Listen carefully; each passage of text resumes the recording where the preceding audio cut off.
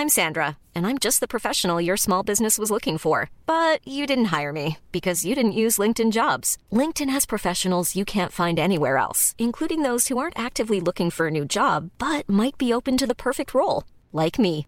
In a given month, over 70% of LinkedIn users don't visit other leading job sites. So if you're not looking on LinkedIn, you'll miss out on great candidates like Sandra. Start hiring professionals like a professional. Post your free job on linkedin.com/people today.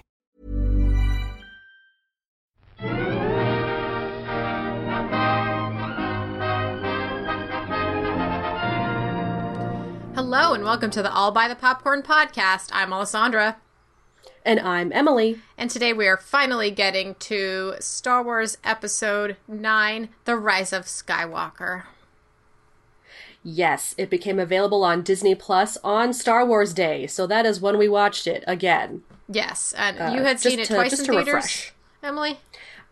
I believe so, yes. Yeah, I saw it once in theaters, and then I watched it again the other day. And my experience didn't differ so much. I feel like watching it on the small screen, knowing what was going to happen was great, but I still had the same feelings throughout. I'll agree. A couple months ago when we were talking about, like, needing to talk about Star Wars before all this quarantine stuff kind of happened, we were like, oh, it's been so long since we watched it, we're going to need to rewatch it. The second it started, I was like, I didn't need to rewatch this movie. Well, if you guys remember, yeah, we do have other Star Wars podcasts, including our infamously 3-hour long Last Jedi podcast. I do hope that this one doesn't last that long comparatively. I don't think it will. We don't have as many guests in that episode, and I don't think we'll be going in as deeply as we did in The Last Jedi. Yeah. So this movie starts off really quick, right? It just jumps right into the action of it all, where we get Kylo Ren really, really upset that his girlfriend broke up with him, and just kind of massacring a village to find this, Sith wayfinder so that he could go find the source of the Sith. Right? That's how it begins? Yes. Can you remember? How he knew... Yes. Well, no. But I do immediately have questions. So how did he know that, to even look for this wayfinder and that Palpatine was still even alive? How did that come to be? I think that he discovers that Palpatine is alive. I feel like we needed him to have some kind of quest. J.J. Abrams was like, well, it's been some time, some similarly indiscriminate amount of time between the second movie and the third movie. We gotta figure out something that will get the story moving. And I think that this was just the choice to provide Kylo Ren with some kind of something to do immediately so that it gets the story rolling and he sees Emperor Palpatine on Exegol. Right. And going back to what you said about the movie kind of starting off kind of quick, I feel like a lot of them do. They're kind of they're just very quick to the action, because it's almost as if, like you said, it's you don't really know how much time has passed, what's really happened. It's just, we're peering in at some point in the rebellion, in the war, and we're just gonna pick it up as we go along. Yeah, so, I definitely thought that this was kind of gonna be the way that the last movie was, and it wasn't. The last movie it picked up exactly where Force Awakens left off, and that was what was kind of aggravating about it, because we just didn't get to see that time passed and people's relationships developed kind of thing. So I think with this one, it was nice to have these established relationships that we could see, especially with the main three good guys, Rey, Poe, and Finn, having so much time together to develop their relationship and show their relationship on screen.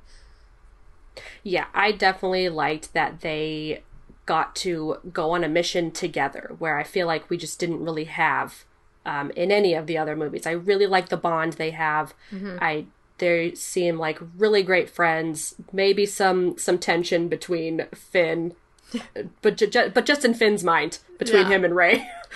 Possibly. So, I mean, I think that there is a lot of like up in the air, but I think their relationship does mirror the original series of Luke, Leia, and Han. So I think that that's what I really most liked about this third movie. Yeah, lots of parallels. Again, I mean, probably one of my major gripes with the new Star Wars saga, even though I really did enjoy the story. I love Rey, I love Poe, I love Finn. I do love the characters that they brought to us. I just always kind of wish that they maybe be a little bit riskier with the storytelling, because it just kind of seems repeated to me a lot. But that's just kind of how I take in Star Wars going forward. I just take it as it comes. I enjoy the stories as they're given to me, and I just enjoy the characters because they really are very lovable, very, very great, well written characters. Yeah, and so we do get to see where Rey is now in the beginning of the movie. She's on this very woodsy planet, very like lush. Oh, excuse me. Whoa. Sneezed. At nighttime, sometimes my allergies kick up. Okay. Oh, just at nighttime? Mine's all day. It's like in the morning and at night mostly. I don't know why. So yeah, she's like trying to practice being a better Jedi. So we see her like floating in the air, trying to connect with her ancestors, trying to do her little like jogging around, like little, what did she call it? Like it's like her little course, you know? Yeah, she called it some sort of course. And that's when, you know, at some point she training course or something. Training course, yeah. She like connects with her boyfriend on the other end and is like, he gets really mad about something, so she drops a tree on BB-8. Yes, exactly. Which has this... I do know that before in the other movies, there's always been kind of like a people can speak to each other, but has there always been like a people can see each other and kind of get... Because I really enjoyed this part of this movie where like if Rey is wearing something, Kylo Ren can see it, or he can grab it, or the second she hits something, like he knows where she's at. Like I really enjoyed this aspect of the Force. And I actually do enjoy these like new elements that they're bringing to the universe with these new movies. Like there are a lot of very new elements that I feel like I've never seen before in previous Star Wars movies, like the Force healing and a bit more of an emphasis on the Force truly being within everyone. Where I felt like in the original movies, it was very one-sided. You either had the Force or you didn't. Yeah. But they always said that the Force was in everyone and the Force was in everything, but they never truly showed it. And with this new saga, we saw it in children. We saw it in Finn. Yeah. We see it in a lot of people, even though it's not fully fleshed out or fully developed. But it's still really great elements to see, and I very much enjoy these new aspects to the movies that they kind of bring in. They make the universe a bit more... new fuller. And exciting and different. Yes, more full, more rich. It's much richer, and we have so many other stories that like have started to develop this world, and that's what, you know, I mean, that's what kind of keeps us coming back. You know, this Skywalker saga is apparently over now, but we have so many other kinds of stories to tell, you know, through the Star Wars universe, and it's very exciting, you know, including The Mandalorian and the new movie that the new like feature film that Taika Waititi is going to direct. Yeah, I heard about that. I'm so excited to see what Taika's gonna do. Yeah, they really open up all these characters to where you could really pick and choose. Like you could just reach your hand in to any Star Wars movie and kind of like pick out a character and just fully develop them from there. Like we kind of get a little bit into Poe's background and kind of his like what he used to do. Like I would love to see a Poe series or a Poe movie. Yeah, that maybe goes alongside the comic book series about Poe would be great. Yes, exactly. I really love that this is inspiring stories like this because yeah, we've gotten some really great side movies like Solo and Rogue One that I would love to see more of. They're so creative and they're so well done that I just love that this is really inspiring this sort of creativity within people. Yeah. So, I mean, it's wonderful to see like Rey's story kind of end as well. But I guess okay, so what happens between so she's on that like planet where it's like really lush and she's doing her training and she accidentally drops a tree on BB-8. Finn and Poe are taking the Millennium Falcon to go get some information. They were like going to some resistance. Yeah, a mole. There's a mole in the First Order and they're trying to get the message from a spy. Yeah. And they go to that ice asteroid Which thing. is so cool. I mean, it's like a massive iceberg in space. Yes, It's so awesome. amazing. I felt like, especially that sequence where they're like racing through the ice. I mean, didn't it feel exactly like Star Tours? Yes, exactly like Star Tours. It was honestly really did. So like, and I think there is there was like in the original Star Tours, you have to like blast through the ice, right? Like, I'm not, like you do that. So I felt like that was like such a callback to that, if anything. I mean, it was like, I'm just thinking about it in that old robot in Star Tours that's not even there anymore, you know? Yeah, the one that used to drive the ship before it was C-3PO. Yeah, so good. Oh, Went on man. that so many times, and of course the new one is really amazing as well, but gosh, that old one was just so classic. Yeah, and just being able to see Poe like fly anything, he's just so amazing. And just seeing Poe's face in general is Oscar just Isaac, amazing. I know, like, I really, he's so ruggedly handsome. It's like, everything he does, you're like, wow, you know? Can he be like the next Indiana Jones or something? Like, he's just so amazing. I need to see him in more things. Like, I think this one is my favorite of the trilogy, of this trilogy. Yeah. Just because you get to see a lot more Poe. Yeah. Like, so much more Poe. You get to see and Poe with the girl Zori Bliss as well, who he had like a thing for, and watching Oscar Isaac act with Kerry Russell. Kerry Russell, yeah, and like their whole thing was great as well because they didn't really even say much to each other, and they just like, and you could just feel the chemistry between them. Yeah, it's wonderful. Like I mean, Oscar Isaac, of course, he is. I mean, he's an amazing actor. There's no doubt about it. We've seen so many movies with him in it, and he's very versatile. So yeah, these actors that they have in this new trilogy are just phenomenal. Like Adam Driver is such a presence. I mean, and oh God, I know. And Daisy is just a perfect counterpart to that, with just her wonderful innocence and just her kind of picking up things as she goes along, but still seeming to have a grasp on it. And they just have so much fun with these movies. Like, there's just some great acting with some really fun one-liners. And they're so wonderful to just watch and rewatch because they're so funny. Like, yeah, I was laughing when Chewbacca's like screaming at Poe while he's flying, and he's just like, I know they're behind us, and they're just going back and forth. Like, the back and forth of this writing was so funny, and I just love it so much. It's so humorous. Yeah, and when like Finn and Poe are like just playing with Chewbacca, they're the little like game on the table in the Millennium Falcon, and they're like, you're cheating, and then he yells at them, and they're like, are you kidding me? You're 270 years old. Of course you're not cheating. You're just really good at this game. And then he walks away, and they're like, he's totally cheating.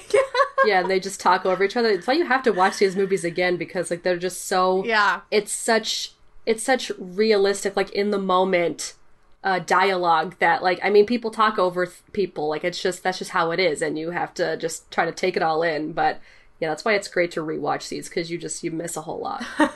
Yeah, so we get that. It's wonderful. So they also do the jumping through like the portal jumping or whatever. Hyper jumps or something, which are very, very similar to what we saw in the second Guardians of the Galaxy.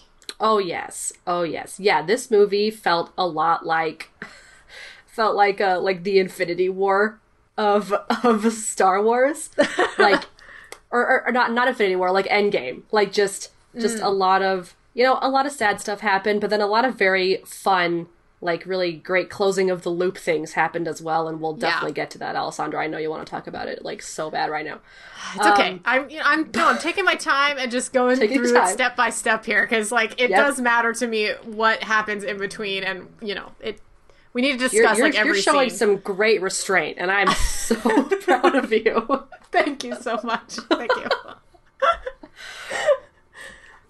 Okay. But yeah, just bringing everyone together, like all the rebels, and just then that final scene at the very end when all the ships arrive and you just have like that Avengers Assemble moment. Like I remember feeling that when I was watching this in theaters, like when they're like, "You're not alone," and like Lando shows up with like a whole armada, and you're just like, yes, like screaming and like just tears down your face. Like, you are saying things that make me. Okay, so like there are those wonderful moments, and like definitely they have like the impacts, but it's so hard because when you really think about it too much, then it kind of fucks it up, right? So it's like, it's really hard with, and I'll just say, I'm going to say it now, I'm going to say it again.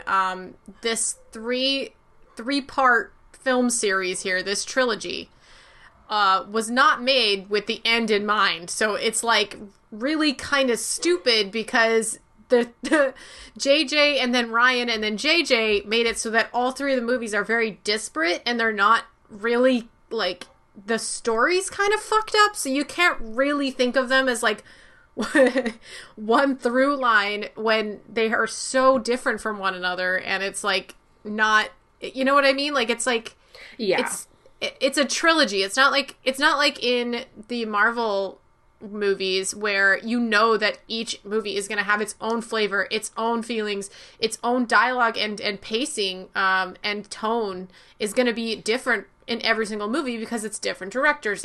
They're not really meant to, you know, interact as a trilogy, or, you know, like it should have been thought of as a trilogy. It should have been planned out from the very beginning. It should have been organized roughly, at least, how like somebody writes books that they know exactly what's going to happen, you know, like that's what I think would have benefited from this, and they didn't do that. Oh yeah, no, completely agree. These three movies they're very different, and they really don't feel like one continuous storyline. It's just kind of like three separate storylines that happen to be in the same universe. Yeah, unfortunately, that's kind of like the way that they are, and it does degrade the whole thing. Like it doesn't, you know, but you know, it does. I mean, sure, if you think about it, that hard, or if you just enjoy them and go along with the ride like I do. I don't stay up too late at night thinking about it. You know, I definitely like want to, like, I don't know, like it's definitely hard for me and hard for us as like big fans of these to not just pick them apart so much, but you know, we just gotta enjoy it. And watching it again, like the other day, really made me remember exactly why I love these movies so much. You know, I, like you were talking about, the epicness, the emotions that are involved in every scene, and also the practical effects and the people who bring this world to life. I mean, it is exceptional, and I'm getting chills just thinking about it. Yeah, they just have a way of like really, I mean, just like the Avengers, really. I mean, they just really have a way of just bringing those very intense emotions out of you, and you just can't help but like feel them as you're like watching this go along. But you know, shout out to the puppets and the actual practical effects. It makes Star Wars feel like Star Wars. Oh yeah, I love the puppets. I wish more movies Babu used Frick. Puppets. I think Babu Frick was so Babu freaking cute. I just wanted to hug him. Like, so cute. Such great little characters. Like, they're just so lovable and so charming. Like, I wish more movies used puppets. I love puppets. It makes a humongous difference having these practical kind of interaction, especially with the actors there as well. You know, I rewatched Force Awakens as well, and just watching even Rey interact with BB-8, who's a real life, robot next to her, and her talking to BB-8 as if BB-8 is real, like, it makes a difference in the scene. I mean, I know that actors are actors and they do a great job with, like, fake stuff all the time, but, I mean, seeing it and seeing the reality. Yeah, it's so well thought out. I love whenever Rey, she hasn't seen BB-8 for a while, and she's meeting up with him and yes, hugging after him. They come back. She always like checks his antennas to make sure they're not bent. Like, that's so cute and well thought out. Like, every time she approaches him, she's like, BB-8, and then she like touches his little antenna, and it's just so like, cute and so well thought. Yeah, so well thought of the actor on the actor's part, because I'm pretty sure a lot of this might even be, I mean, a lot of developed by the actors themselves. Yeah, developed. Yeah. So what do we move on to? Can we talk about that festival scene, or are we kind of like going along as the movie goes along? Where did we end up? Poe and Finn just came back from their jumping through the different kind of space. They're doing the thing from Guardians of the Galaxy 2, and then they land, and Poe's like, "Oh my God, what'd you do to BB-8? You dropped a thing on, you dropped a tree on him," and then they're just talking over each other like Emily was talking about.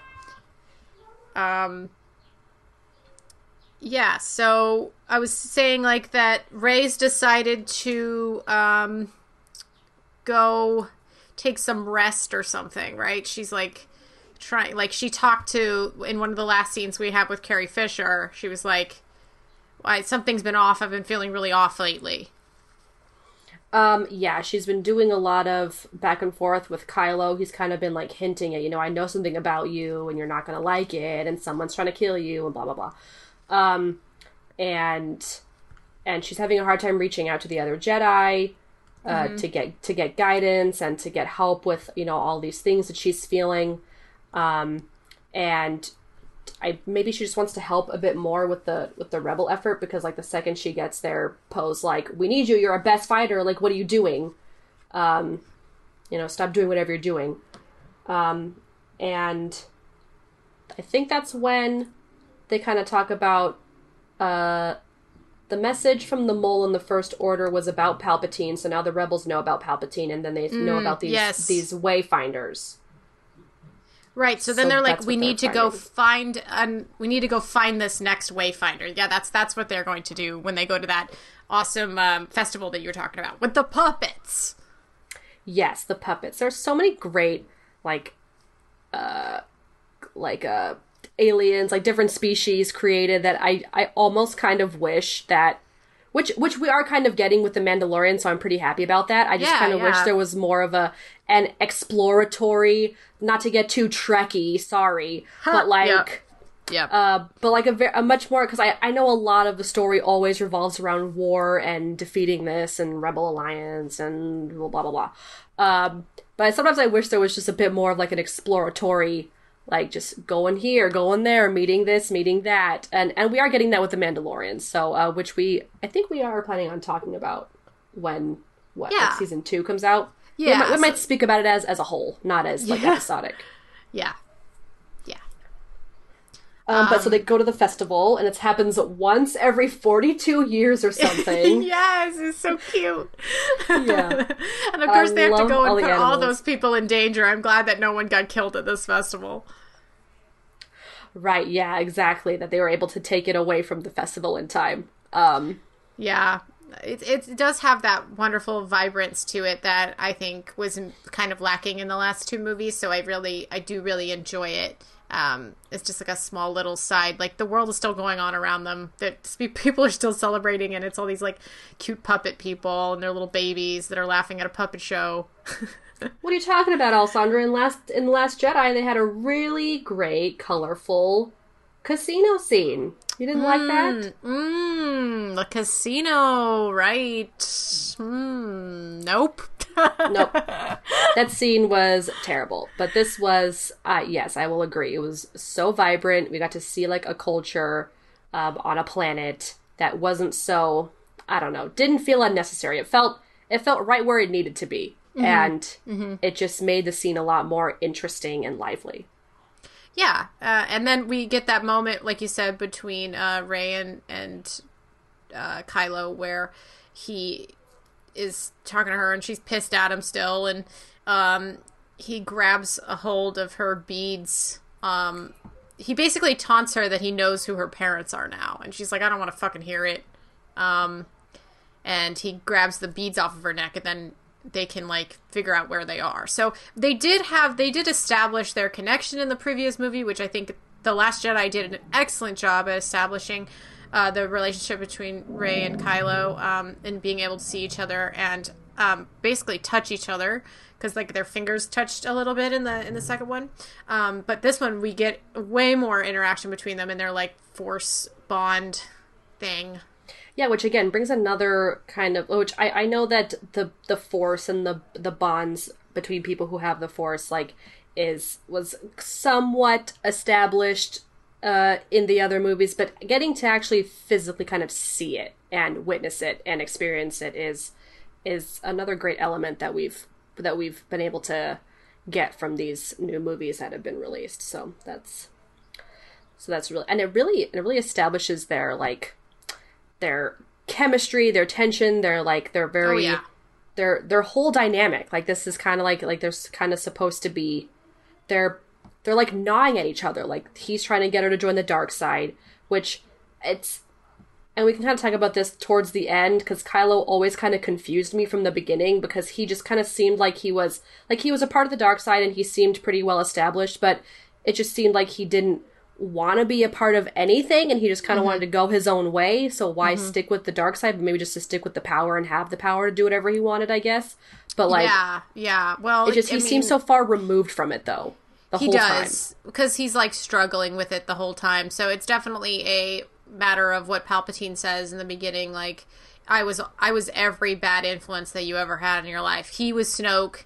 He was, Vader speaking to him, right? So we have that, like, you can hear the voices of these people. You can hear the, of Darth Vader in the ADR, like, or in the voiceover sound. Right. So we can hear that the Sith has been present in his thoughts, in his life, his whole life, right? So that is what is the hard part with Ben, because he doesn't, he feels like that's the only side that's actually listening to him.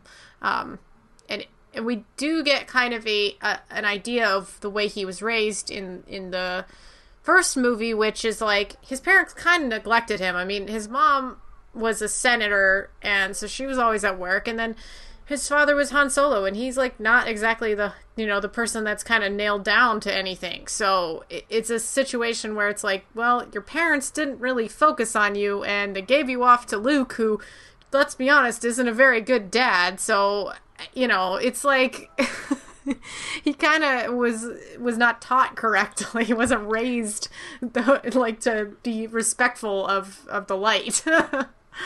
Yeah, it's interesting to look at it that way, because then you kind of see how, I mean, Luke was still kind of distant even when Rey met him, but they kind of put him in this light of being a very great figure for her. Leia more, obviously, but they still kind of, like, by the end, kind of made it seem like Luke was a mentor and almost a father to her as well. Yeah. Even though, yeah, everything you said about him not being a very good father to Ben Solo. So that's interesting to think about. Yeah. So they find Lando. Well, Lando finds them because he sees Chewie.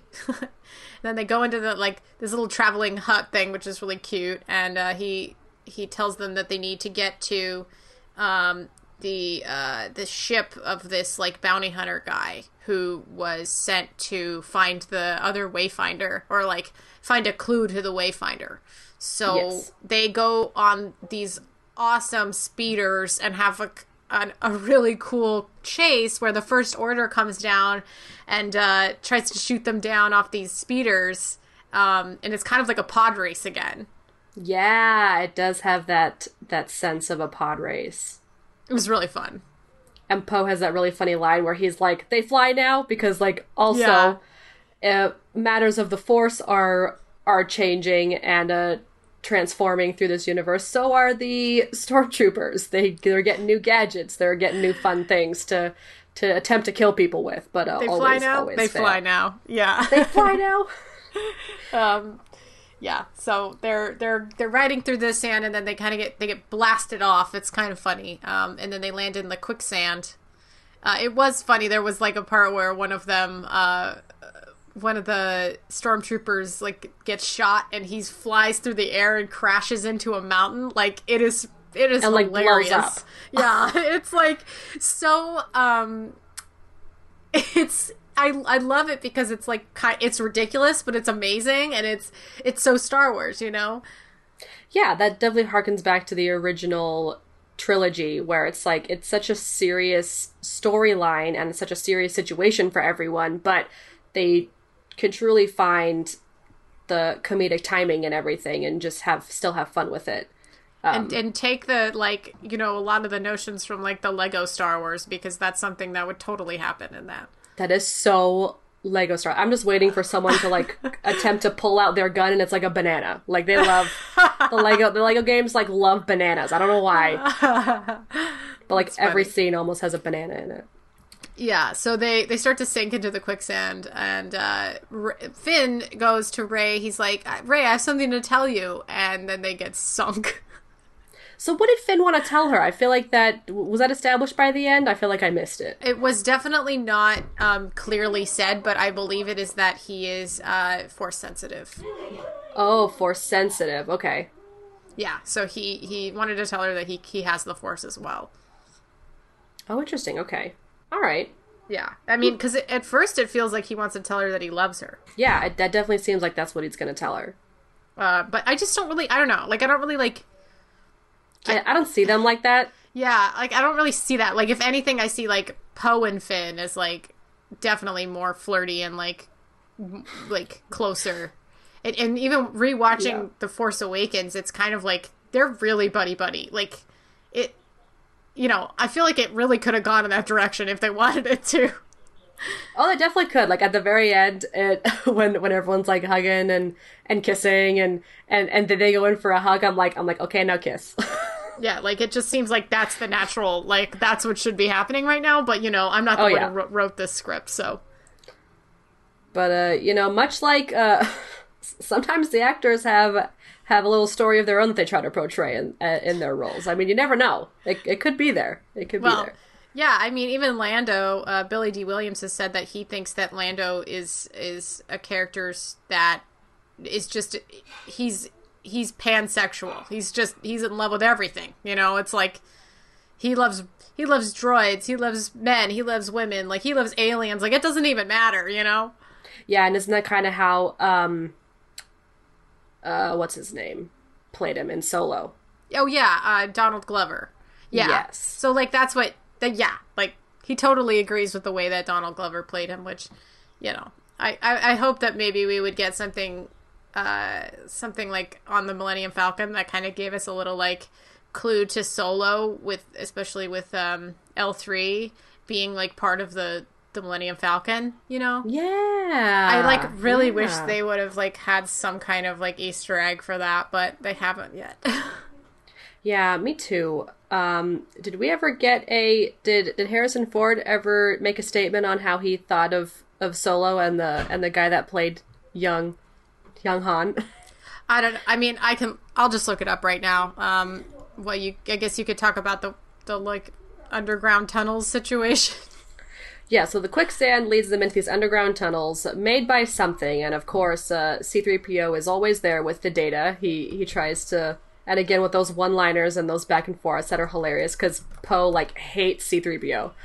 But he's necessary. I mean, I love C-3PO. He's, like, one of my favorites. And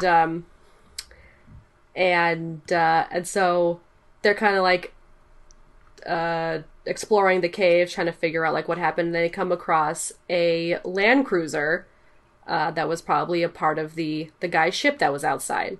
Mm-hmm. And... that's when they come across, like, the dagger, right? It's, like, just in... Yeah, it's down, like, next to the dead dude. He's, like, a skeleton. That's right. He got down there. He died. the dagger is still down there, and it's written in Sith language, which droids are prohibited to read and say aloud. Well, they can read it, but they can't read it aloud. Yeah, it's like, I think his like something in his programming, it said it was like he couldn't speak. They cannot speak Sith. Yeah, so he had to get like completely like, they were like, well, fuck, what are we gonna do now? Yeah, and the timing of like all this very like, first we do this, then that escalates to this, and that escalates to this, and that does that. Yeah, it's the adventure of it all. Yeah, it's always very fun. It's very like, it almost feels like very Indiana Jones, very, very National Treasure, if I have to say it. So now C-3PO has it in his memory, and and so once they find the dagger, they get back out to the surface after Rey heals the desert worm or something, whatever, that desert serpent or something that's living in the caves. It like tries to attack them. It literally looked like the basilisk from the second Harry Potter. Yeah, it did. Oh my gosh, it did. Oh, but yeah. So that introduced like the force healing thing. Force healing, which of course was previously introduced in The Mandalorian, that had come out months earlier than this movie being released. So that's an interesting aspect that kind of tied between the two things. And so Rey heals the worm that then leaves them alone, and they get out. And of course the clones, or not the clones, but the stormtroopers see them, and they capture Chewie, who has the dagger. Yeah. After some like a lot of like time goes by, because they like find that other guy's ship and they're trying to get that going. And then Rey's like, I'm gonna go outside, because she like feels that Kylo is coming, so she like walks out there into the middle of the desert until his ship and the Millennium Falcon got captured and taken into First Order custody, so they had to find a new ship. Yeah. But yeah, and that's where Rey does a super awesome like running in the desert flip thing, which is over so the TIE amazing. Fighter. It is so cool. Well, it's not the TIE Fighter, it's Kylo Ren's ship. But she breaks it. But it's Kylo Ren's, like, I guess I mean, it's his, like, special ship. It's, like, his weird, it's Kylo Ren ship. That's what it's called. Yeah, Kylo Ren ship. So she does an awesome flip, and it's amazing. And this is where Chewie is taken away in the ship, and Finn like loves to yell. He loves yelling. Oh my god, I was saying that too. Every single yelling in this movie, especially, every line he has is screaming somebody's name. Like there should be a supercut of it, because truly it is. He's yelling so at the top of his lungs. Yes. All of his lines. All of them. He doesn't do much in this movie, because he doesn't deserve to do much in this movie, because the last one he fucked up so hard. Yeah. But yeah, so he comes out and he's like, Rey, Chewie's on the ship. And yep. And she tries to pull the force. Yes. And to pull the ship down, and of course Kylo's there to fuck shit up, so he pull it the other direction. Pulling it back. Just like in A Marriage Story, they're holding the kid apart, with the arms, playing tug of war with this ship right now. Just like A Marriage Story. And Rey kind of loses her temper, and lightning bolts come out. Because she's a fucking Palpatine. It's no spoilers shouldn't have to be said here, because it's been literally months. But literally, you find this out within the first 5 minutes of the movie, which is totally a JJ thing to do, because along with all the retconning that he had to do after Rian Johnson's movie, like he just fucking jumps on it. He's just like, all right, everybody, Palpatine's here. Turns out Rey's Palpatine's granddaughter. Thanks, Ryan, for not fucking dropping any hints last movie about this. Yeah, exactly. And I mean, you could even tell, like, from the trailer as well, almost. Like, I'm pretty sure all the super Star Wars fans like already could tell from the trailer. Like the fact that Palpatine was in it, I don't know. I mean, a lot of people were why thinking, else even have him around? yeah, exactly. And I mean, I know Rise of Skywalker is making everyone think that Rey was a Skywalker, and you know, joke's on you, she technically is now. So it's just like, I mean, yeah, she's definitely like part of the family because like her and okay, it's fine, whatever, we'll get to it. We'll get to that we'll get to that. So at this point we think Chewie's dead because her lightning bolt fingertips destroyed the ship, and Kylo's just kind of like pissing her off, trying to make her angry and make her basically doubt herself and go to the dark side. Like he's making things very tough for her. Because she saw in the vision that she would be like, she tells Finn that she saw herself on the throne with Kylo in the dark side. So yeah, you know, there's that. And so they think, so then they have to go to what's the name of that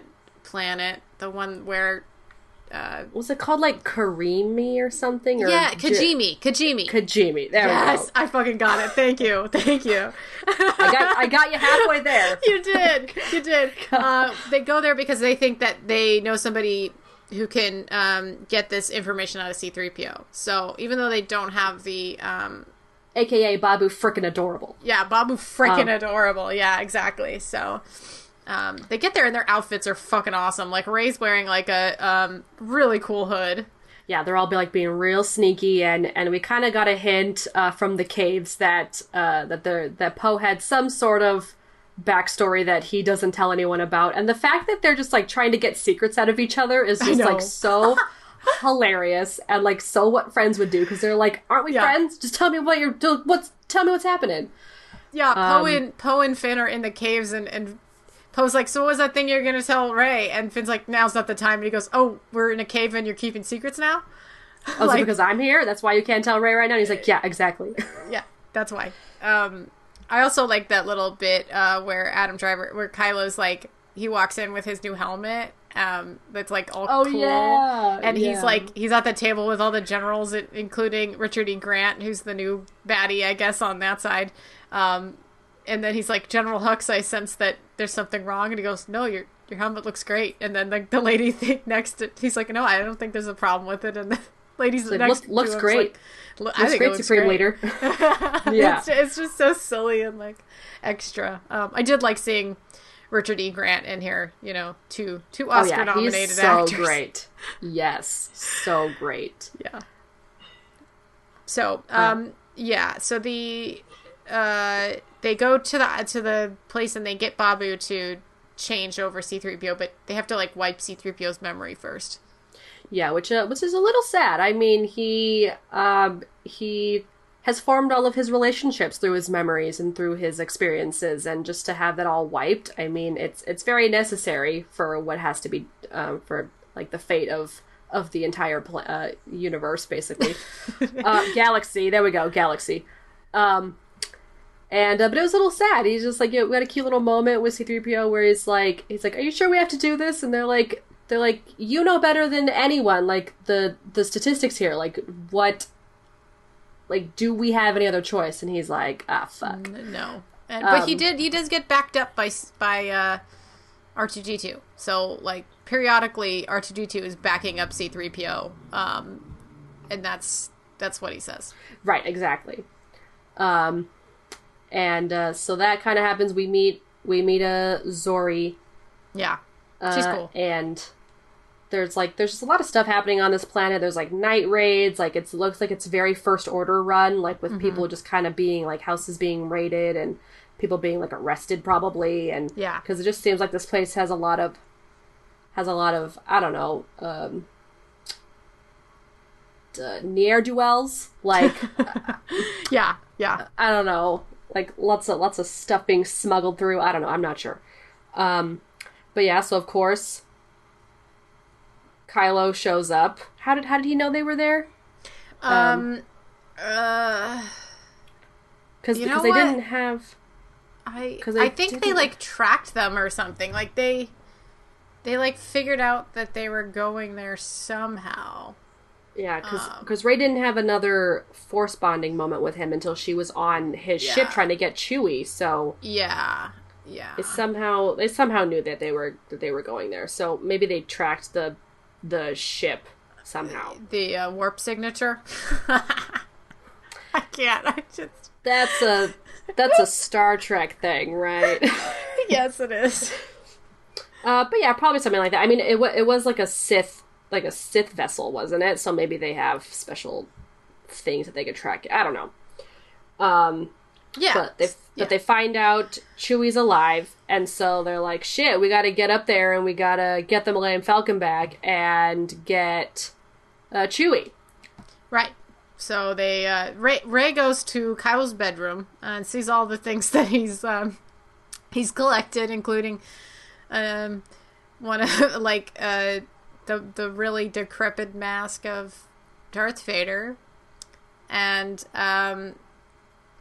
Kylo goes back onto the planet trying to find Rey, and they have like a fight where he's on the planet and she's up in the ship, and it's really awesome because they're actually fighting with lightsabers through the Force bond. Yeah, which is super cool. Super awesome to see. Really awesome effects. And then she hits the stand that the helmet is on, and so now he knows that she's in his bedroom. Ooh, get out! No girls allowed. I'm sorry. It's just like so scandalous. Like Rey, get out of my room! Stop touching my stuff! Stop touching my stuff! Yeah, totally. And this time, is this when Finn and Poe go get Chewie, right? Like, yes. Is this when General Hux tells him that he's the mole? Yes. Yes. That whole part.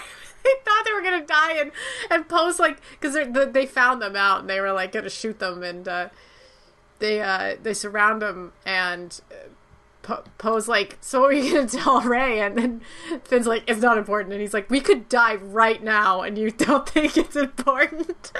Yeah, these two are just so stubborn. It's so funny, and they just have the most ridiculous conversations. And Hux, General Hux's reasons for being the mole was so hilarious. He's just like, he's like, I don't care who wins. I just want Kylo to fail.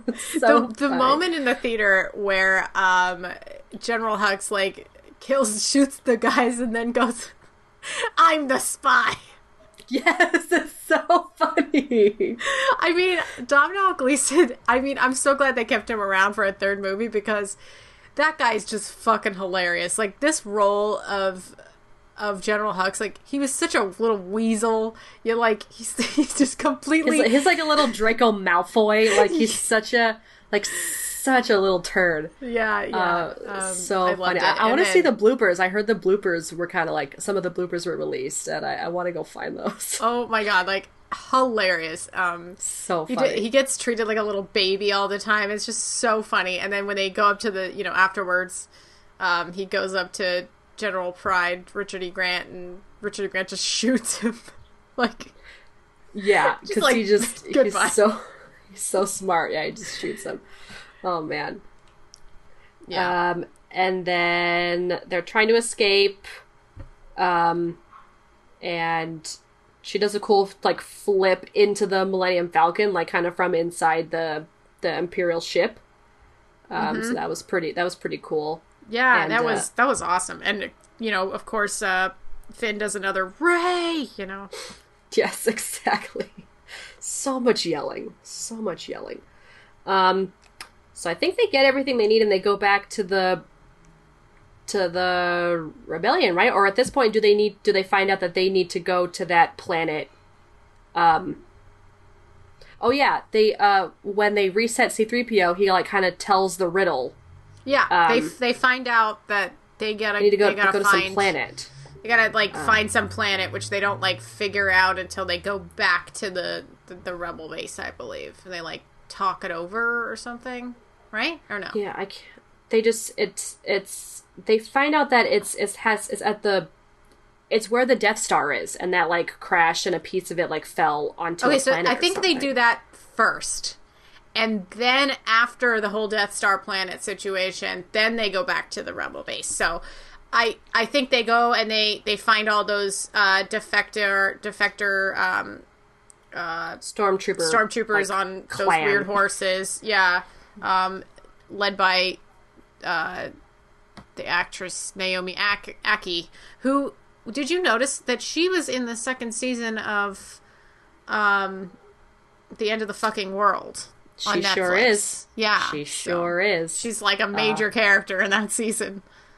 Yeah, I really liked her in End of the Fucking World. She was okay in this. She was pretty kick-ass. The fact that they were just on this planet and kind of like just established a colony, I guess, was pretty cool, instead of trying to figure out maybe where they were from, which they kind of allude to at the very end, where she's having that weird, like, out of nowhere conversation with Lando. Yes, I don't know. So random. Like, it's so out of place. You know, I just feel like they shoot, like, fucking so much stuff that they don't actually use. Like, these movies were a fucking mess. Yeah, I mean, if you think about them logically, yeah, they are. They just like pieced things together and hoped it made sense, you know? Yeah, and yeah, yep. Anyway, so it was cool. Finn and these people kind of had like a bond. Did they maybe come from the same planet that they were kind of picked off from? Who knows? It's kind of all open ended. yeah. But of course, like, they find out that they defected from the stormtroopers, and they're like exchanging stormtrooper serial numbers or whatever, like they're fucking toys, and yeah, and they like kind of just, they're very helpful. They like, I don't know how they keep getting like these machine parts. They keep finding like ships and like abandoned ships and broken ships all over the planet, so they kind of just collect scraps and stuff. There's kind of like scrappers, maybe. The water in this part was amazing. Crazy. I mean, it was like the special effects for that were honestly remarkable. And just looking at those humongous waves that Rey gets over on that little spanner thing or whatever. I mean, it was scary. Yeah, really intense. Really, like, I mean, only a Jedi could get across those without it, because they talk about the planet and kind of talk about how crazy high tide can get, and like just like the waves. Well, but nope, not only like, because Finn and Jana get over too. Well, Finn has the Force, so it's fine. Kinda. I mean, yeah. Kinda. But they find out where they need to go because of the knife. So Rey goes, like, she makes a beeline for this. She doesn't even, like, take a breather. Yeah. She just fucking like jumps into the water. Protractor, like, shit came out of it, and she, like, took out her whiteboard and, like, wrote down all the trajectories, and it's like, okay, if the sun's hitting it at this angle, it'd be there. So, you know, some real Indiana Jones shit. Like, some real Indiana Jones shit. Exactly, which was fine. Definitely fine. It's whatever. It's fine. Convenient, whatever. But it's fine. So it's very convenient. She goes over there and she discovers this, like, she has to like climb up to this room, where I guess like it's like I'd go to get so fucking turned around after I entered that thing. Like, how the fuck do you know where you are when you're inside? She finds the throne room that Emperor Palpatine used to sit on. So it's like, she like, I guess was drawn there because then she finds the damn thing immediately and then has that vision of fighting herself, similar to the way that Luke fights himself in the prequel or the original movies. So yep, you have to, every movie you have to have your internal battle vision. It's needed. You know, and it's nice that she has this because we know that there's also an internal battle going on within Kylo.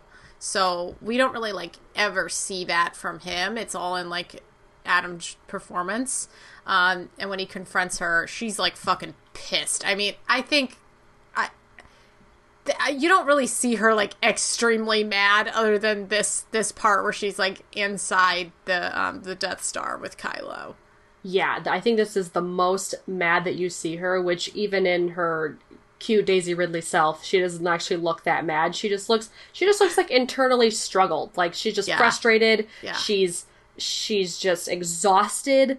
Like just imagine like all this stuff that you have to go through. Her like climbing up that damn thing just to get there and jump and like she's just incredible. Yeah, it was just insane. And of course Kylo is like such a dick. He breaks the breaks Wayfinder. The Wayfinder, yeah.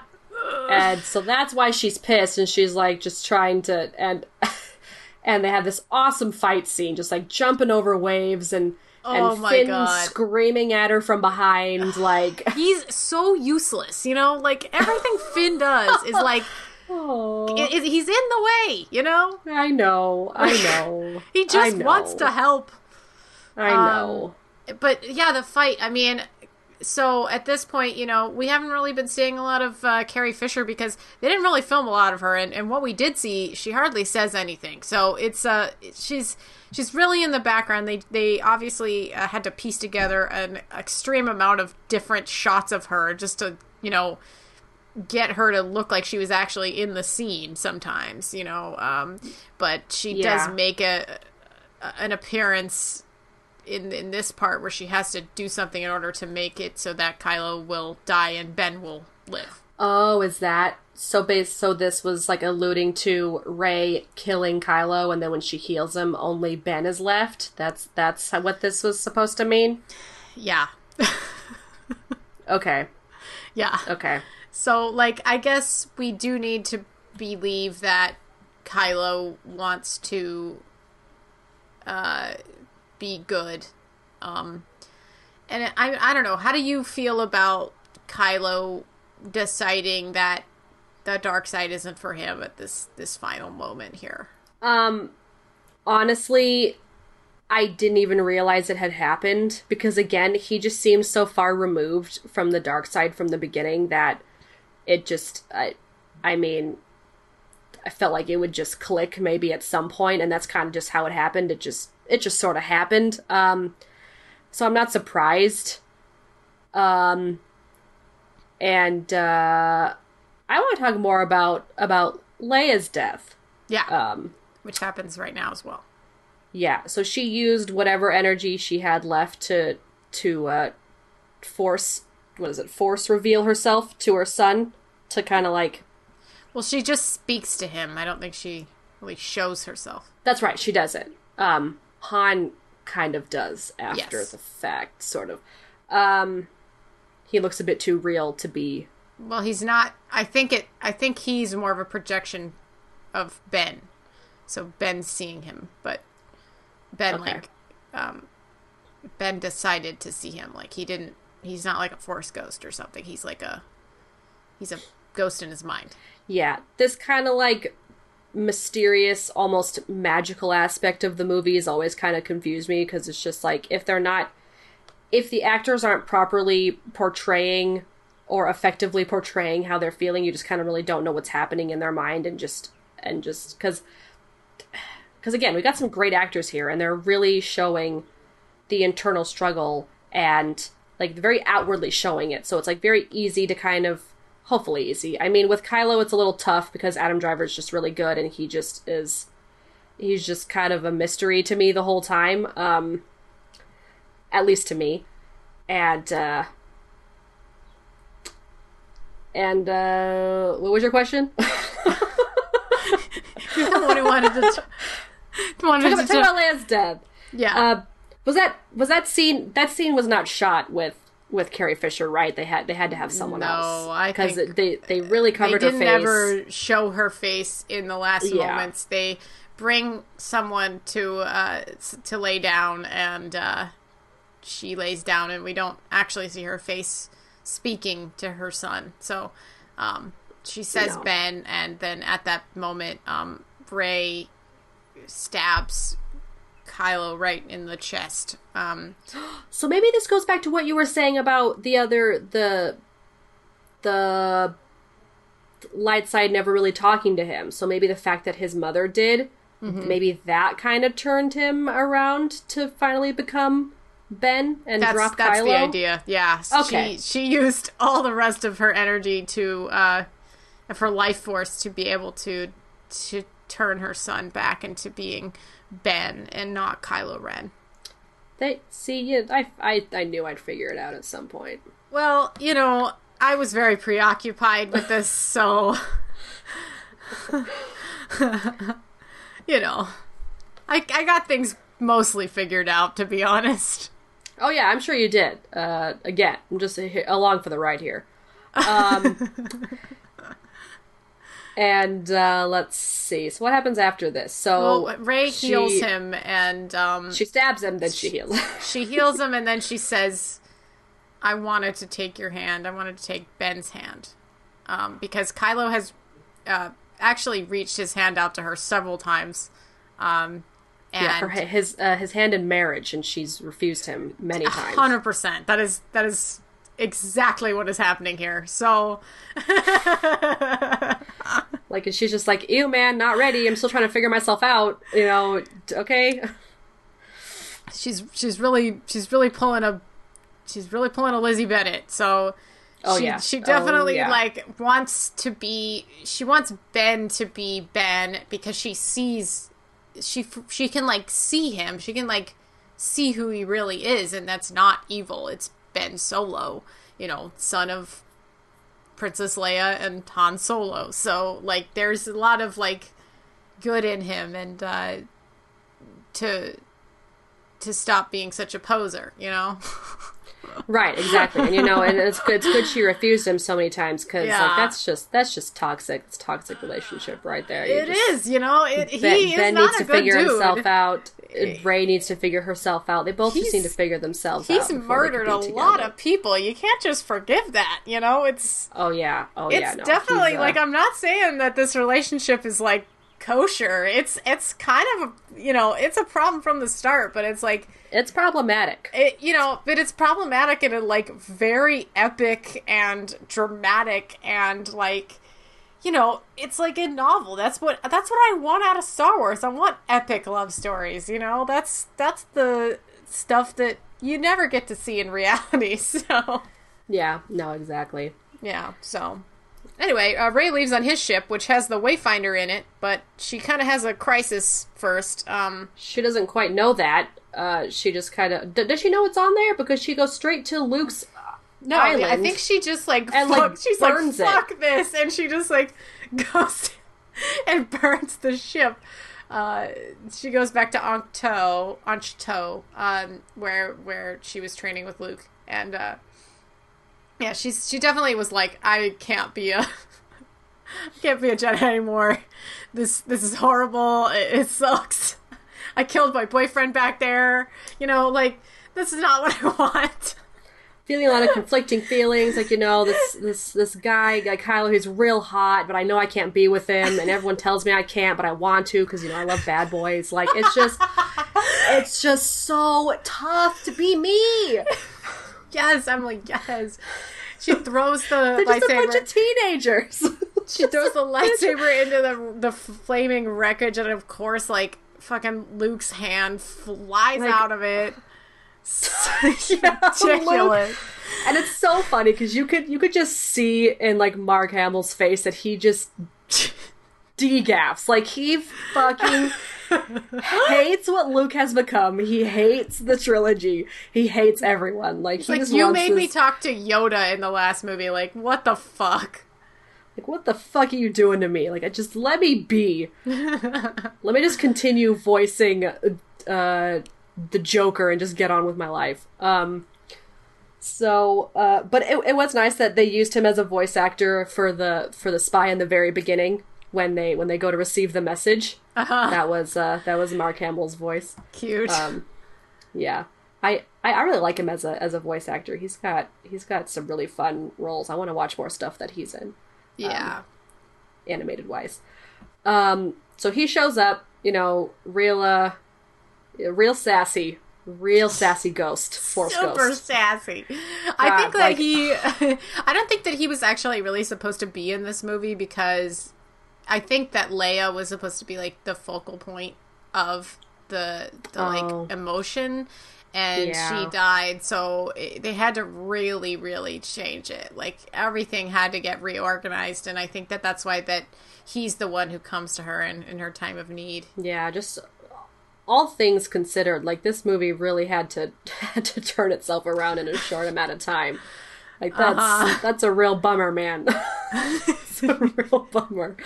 Yeah. So, you know, he lifts up the X-Wing, which basically lives in water. It's parked underwater, like for most of its life. That poor little X-Wing, very used to being covered in algae and well, yeah, because Luke is smart and doesn't immediately burn his ship when he arrives at the island, like an island, like a screaming like temper tantrum teen.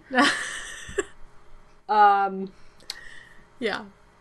So Luke gives her some guidance, and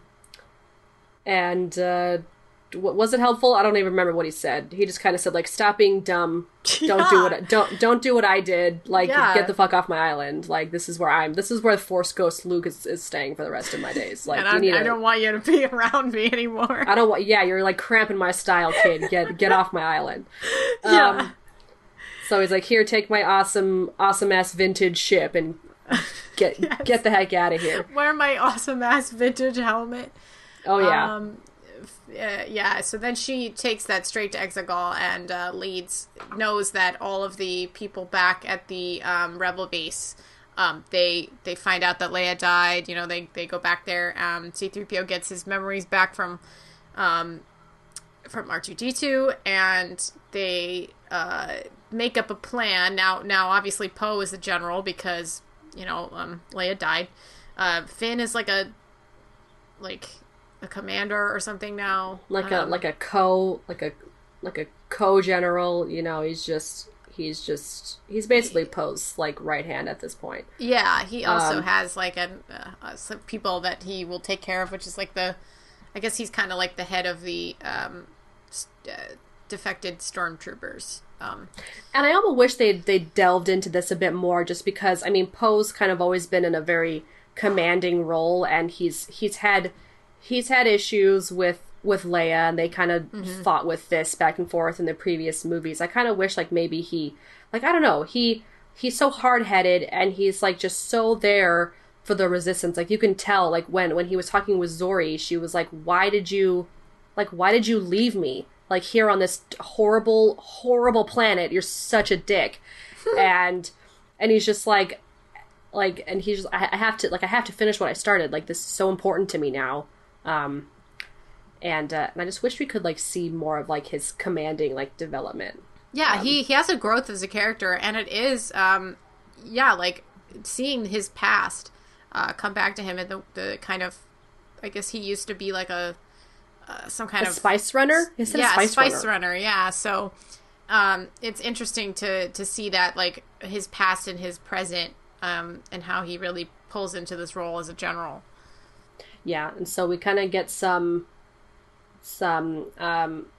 he might have had a word with Leia before she had passed, but you know, he's had previous words with her. Like, he's always feeling very up and down when it comes to, you know, the rebellion and getting people to really rise up with them. He gets told that, you know, there's always someone out there. I think, does Lando tell him this or something, or no? Yeah, like, Lando's, like, super optimistic. He's like, we're gonna go find those people. So Lando takes the Millennium Falcon with Chewie. They go to, like, try to find people who will help them. Yeah, the edges of space, of multiple spaces, to try and, like, reach out to people to come and help. Because at this point, Poe thinks that everyone's given up and that no one's just going to help. Because, yeah, no one came to help at the last battle, which was devastating. Which, you know... And that could really shock you and make you feel insecure. I mean, obviously, because no one fucking came and they really needed help. And it was like, do you know how many people fucking died in the last movie? Like... Yeah. It was unreal. It was just ridiculous. Like, the end of the last one, I just get so mad thinking about it. Oh, Sandra. Gosh. I was just so pissed at the choice to kill so many people. It was just dumb. And then just now, this Deus Ex Machina at the end of this movie, where all these other people come to support them against this limitless army of people that Palpatine has created, like a zombie army, basically. Yeah, so are they just like run by, so are all these like automatic ships run by one main ship? So they just kind of like do what the other ship says? Like, this confused me. I was like, are there a bunch of zombies on those ships? Yeah, I don't know. It was not like explicit. It's just like this zombie run ships?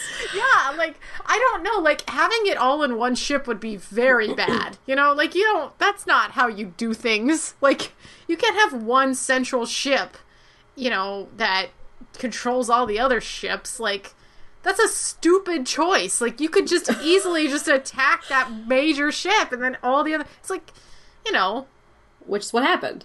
Yeah, which is basically what happened. It's dumb. Like really, do they know anything about war at all? I don't know. Okay, so I really have no clue. Okay. Now we're getting to the end game here. It is like the what game? The what game? The end game, Emily. That fucking end. So okay. Okay, continue. So like at this point, Rey does know that she's a Palpatine because when she was on the ship with Kylo and she jumps only onto everyone told her. Fucking Babu Frick told her. Like everyone told her. She fucking knows, okay? She fucking knows.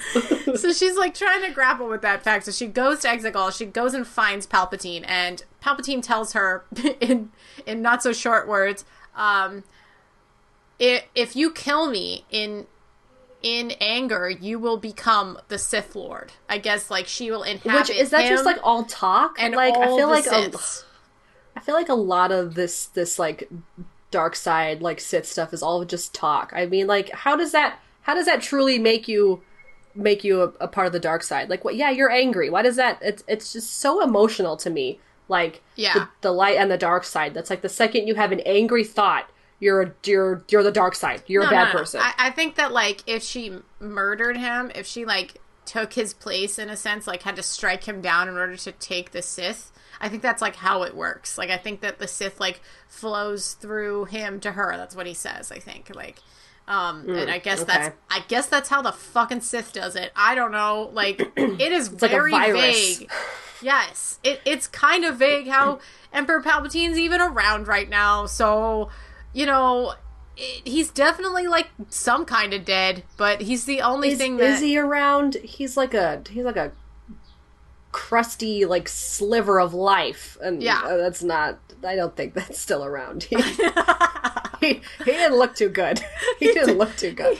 Until he zapped Rey and took some of her life force to grow back his fingers. He was looking pretty bad. So he was looking real bad. Yeah. But I don't know, Emily. It's confusing. It's not like easy. Like the rules are being made every moment that the rules are up on screen. Like there is no other way of like saying it. Like JJ made some choices and this is what happened. Like that's what it is now. Yeah, it is. And until something else comes out, and then it's just rewritten again. Exactly. So it's vague enough to interpret any way you want. All right, but I do have to admit this scene with Palpatine kind of like regrowing his fingernails was pretty cool. Well, okay, yeah. Am I jumping ahead? Kind of, yes. So Rey is being she goes in, she confronts him.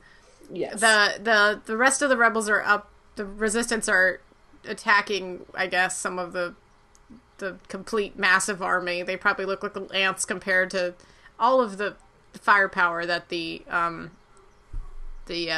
what's it called? The Final Order? The Final Order, yes. I think that was what it was called. Yeah, that's what it's called. That they had, and Ben has decided to join Rey on Exegol and like fight with her. Yeah, among other things, but he's there to help her as best he can, as Ben now, because he's no longer Kylo. Yes, he doesn't have he threw his his saber into the water and is now fully Ben Solo. So he comes out in this super hot, like, black long sleeve shirt, great pants, and then just, like, goes down into Exegol and, like, jumps onto a like, rock or something and says, ow, and that is his last line in the movie. Is it? Oh my god, it is, isn't it? Yes.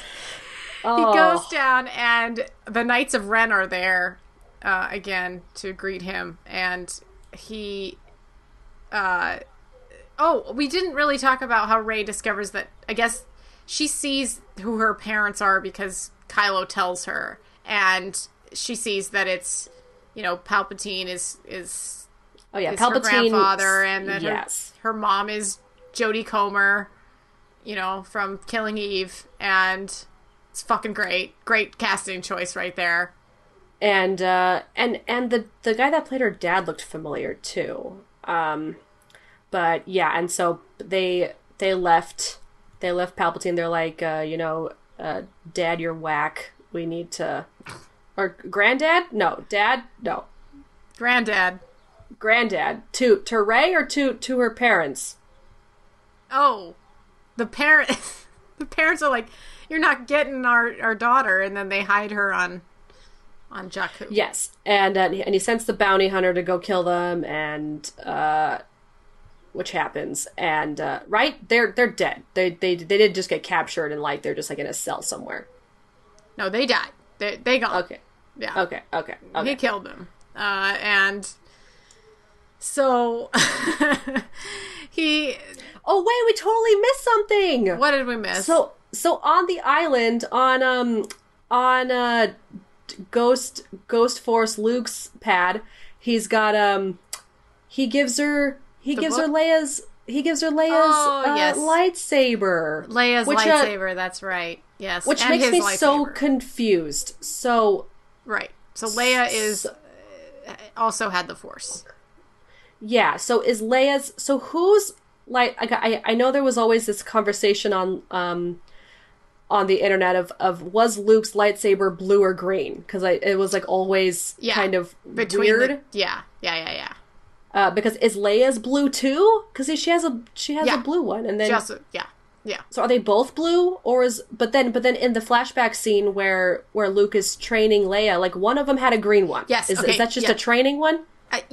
There is a lot of lore around that. I gotta say, I did notice that he does have two different lightsabers. I think it's just one of those things where it just changed and they just don't really have a reason. It's just kind of like, it was blue in the beginning and now it's green. Like, it's just kind of, that's just what happened. He did lose his lightsaber in the second movie. Remember on Bespin? He, like, falls, and I think that's like Luke's original lightsaber, because the green one might be the one he got after he lost it on Bespin, in the second one when he's, like, hanging upside down, after he finds out that Vader is his dad, Luke. When he's training with Yoda? No, yeah, like, no, like the one where he, The actual second movie? The second movie. Empire Strikes Back. Okay, after Darth Vader tells him, "I'm your father," he jumps down that chute thing, and it's on Bespin, and then he lost his... Oh, yes. He loses his blue lightsaber. So then he falls down, and he lands on, like, the little pole thing that sticks out of the bottom of Bespin, and Han Solo and Princess Leia are flying away on the Millennium Falcon, and then she's like, we have to go back, Luke needs us, and then she goes back, and they go, take it back to Bespin, that whole situation, and they get him. Yes, exactly, yes. Yeah. Turn the ship around, take it back to Bespin. Is that in the Family Guy one? Yes, it is. Okay. Oh, I love those. So anyway, that's why he has a blue one, and I don't know if it's like the actual same one, but he does have a green one and he does have a blue one. So, the blue one might be the original one that he lost on Bespin. That's the one that Leia or that Rey has had the whole time. I truly don't know. I have not not really looked into this that much. Any Star Wars nerds out there, like, let us know, because this question has literally killed me. That's all I got. Like, I don't really want to, like, say the wrong thing here. So that's good for me for now. I'll hold on to that. Yeah. And until I'm told otherwise. Also, the guy that plays Rey's father is Billy Howell, who he's in several movies that I've seen, including Outlaw King and On Chesil Beach with Saoirse Ronan. I don't know if you watched any of those things, but he is in that. No, I didn't. But he's also in Dunkirk. Yeah. Just as like a random, it says he's a petty officer in Dunkirk, so I bet he dies or something. Okay. What was his name? Billy Howell. Billy Howell. Okay, so. Yeah, you continue. I'm going to look into this. We're back on track with the end of this movie. So Kylo he got rid of his saber. He's fighting the Knights of Ren in the basement of Exegol, and he doesn't have a lightsaber, so he's just kind of beating them up with his hands. But they all have weapons and stuff, and Rey is like sees that he's there in her mind and puts her arms up as if to kill Palpatine, and puts the lightsaber behind her. Palpatine does his most famous line. He goes like, you must kill me. Do it. Do it. Do it. And then you think maybe she's gonna do it, and you see the like. Of course she's not. No, she's not gonna do it. You see the like light reflecting in her eyes, and you see this beautiful shot of Adam Driver like without no scar, because she healed his scar when she healed him. And she did? Yeah. Okay, I didn't see that. And you see his face like nod to her, and she nods to him, and then she gives him the lightsaber, and it is so epic because it like appears behind his back, and he lifts it up, and he kills all the Knights of Ren and joins her. And I love that part. It was she gives so him awesome. She gives him Leia's lightsaber, and they both stand there defiant against Emperor Palpatine. And then he sucks the life out of them, and he feels their bond. He knows that they kept calling themselves like the dyad of the Force or something. Yes. And so he feels their bond. He knows how strong it is, and so he takes their life force to grow his fingernails back. Yeah. Their life force is basically one. They have one power together. They're like the same. They're two stars that circle each other. They're two people who have the same life force, basically. They're two star-crossed lovers. Yes. In Verona, where we lay our scene. And then a part of the life force taking got Palpatine a new outfit as well, because he like emerged from the dust, and he's like wearing this sweet like robe with like the red, and he's like look at what you've created, and he's like the Emperor, because he was probably gonna kill them anyway, and still be the powerful entity anyway, because he doesn't want to give that up. But and then all of his Sith zombies are there, like in the stands, like cheering. Yeah. They're all passed out right now. Not the Siths, but Ben and Ray. Ben and Ray are passed out because it's sucked a lot of life out of them. They need to recuperate. And he does this awesome thing where he shoots up his lightning-y fingers up into the sky. Yeah. And all of the rebel ships start losing function. Yeah. And they're and it goes silent, and it's so intense, and people are like, oh, what's happening?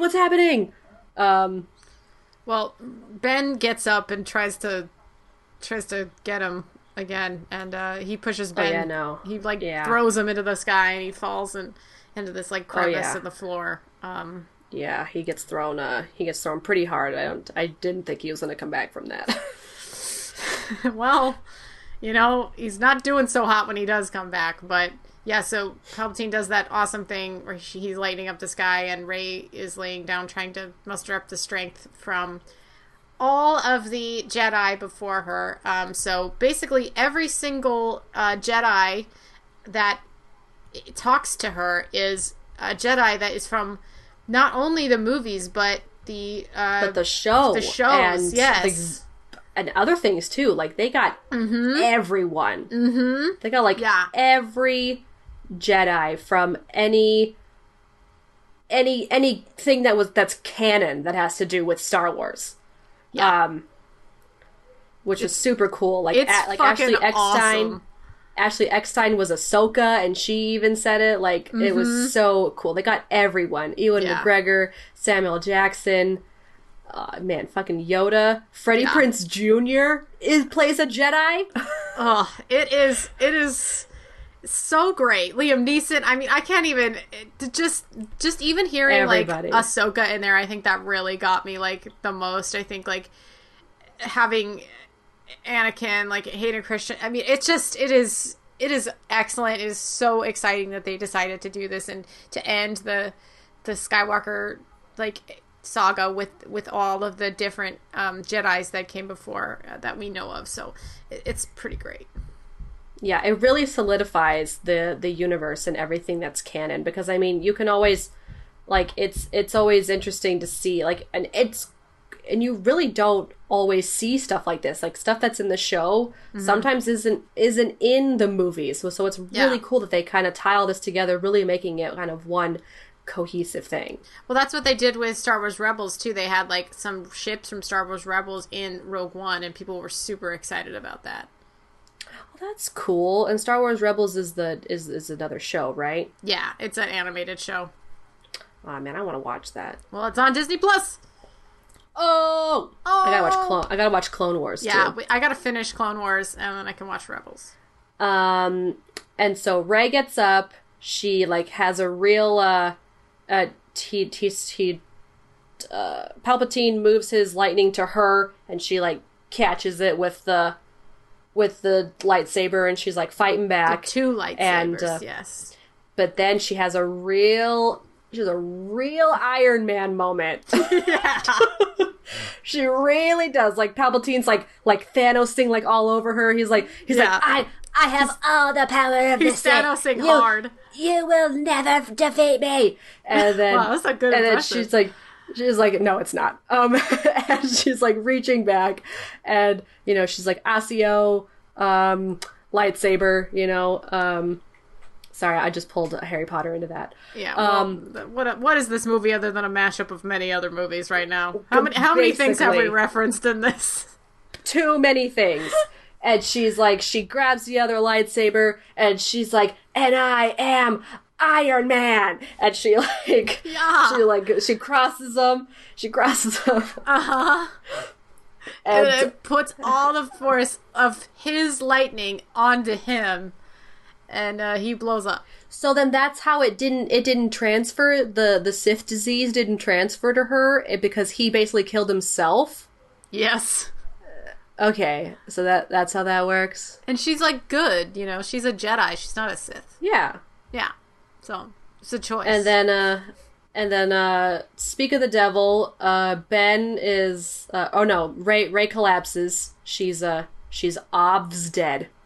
Yeah, her eyes are open, so she's not there anymore. She's and her skin's gone cold and clammy. She looks dead. Yeah.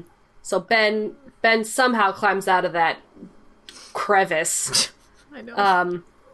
And goes over to her lifeless body, and this maneuver that he does where he's like behind her and then he and then he like twists her in front of him, like it's so weird, like so interesting, like how it was like contorted his body to like look at her. Yeah, I know, because he like it's odd because his like leg is really fucked up, like he has to like take a break, like he gets out and like he's crawling on the ground because he like can't stand up, and he gets on he's on the ground and he has to like stop for a moment because he's in so much pain, and then he gets himself up and because he like crashes on the ground, he's like, oh fuck, this really hurts, and then he gets up and he gets to her, and he's like on the ground and he like kind of pulls her onto his lap, I think is really kind of like in a really weird way. Yeah, he tried.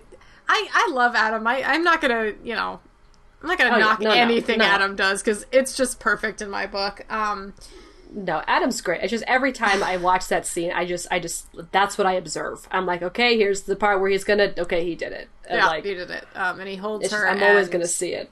Again, he hasn't spoken. Like, there's no lines. He does not say anything. He does all of this with his body and his face. And he like turns her and and then hugs her, which I mean, for me, it's like I feel like he's hugging her to just have one last moment with her before he tries to revive her.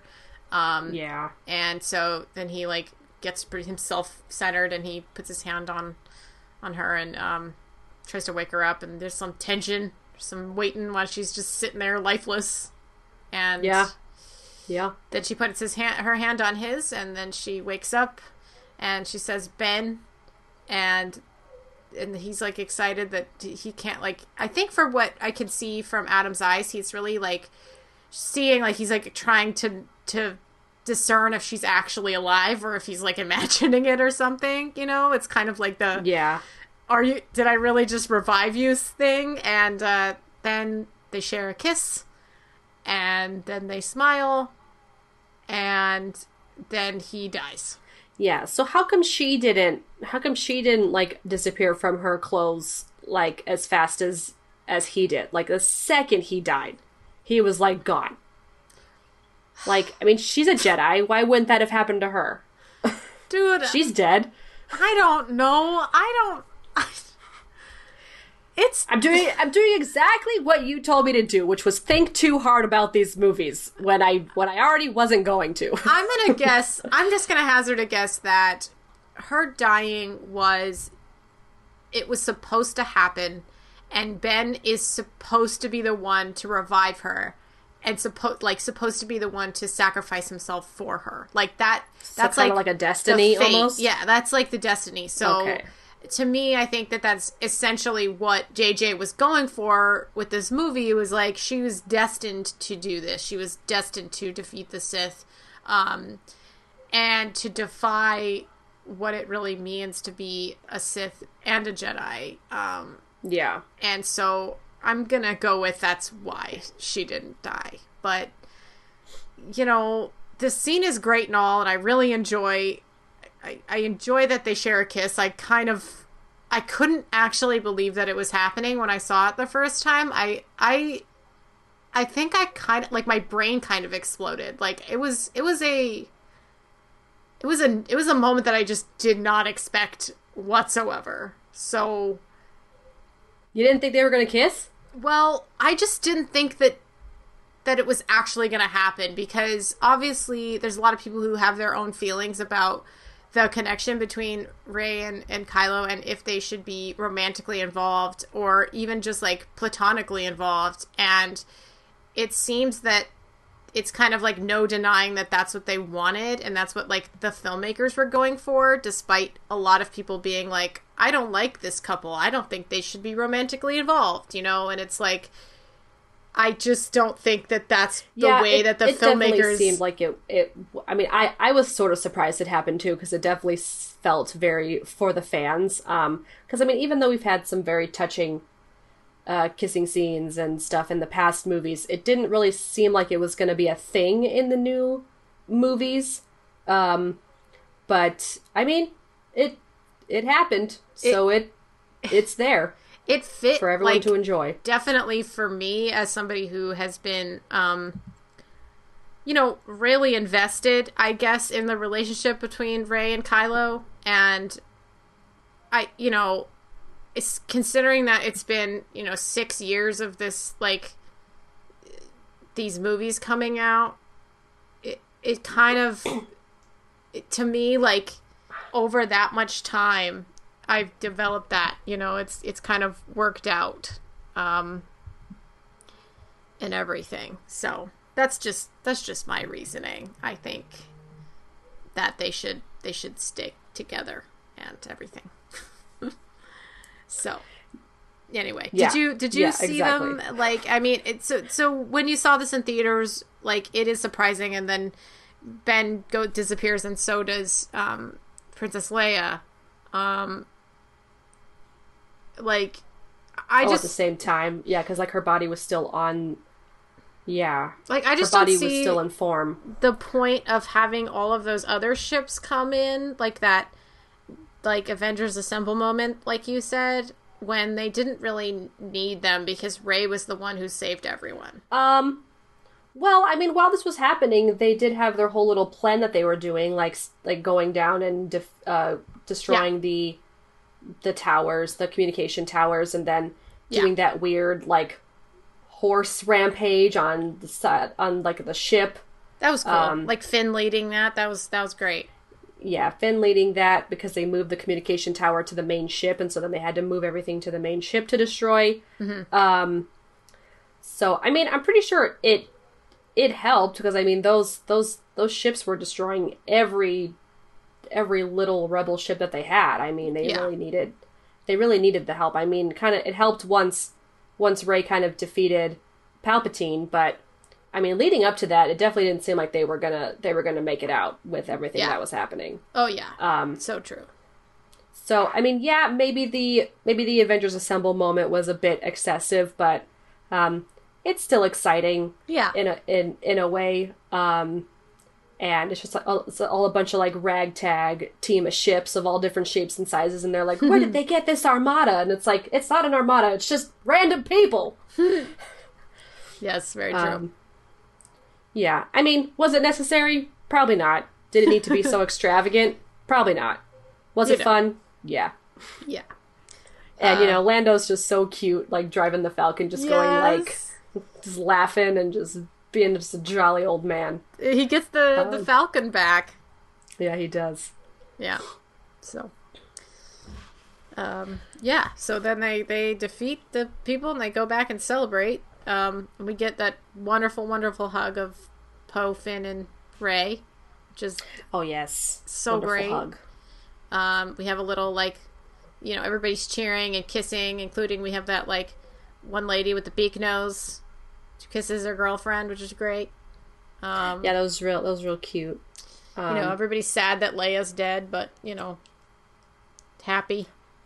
But they're real happy that they and Chewie getting that, like, medal was a little.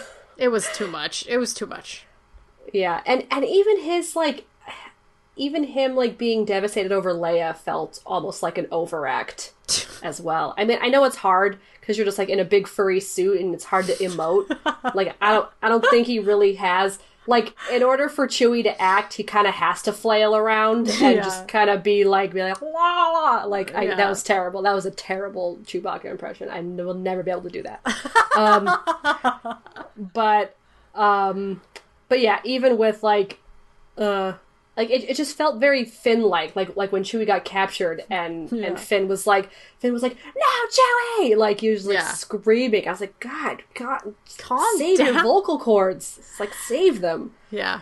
But yeah, a lot of but that's kind of how the movies are and were even. Like, they had those little cheesy moments. I mean, it's just, I don't know. It's expected. I mean, I wasn't surprised. Yeah, and then Rey goes to the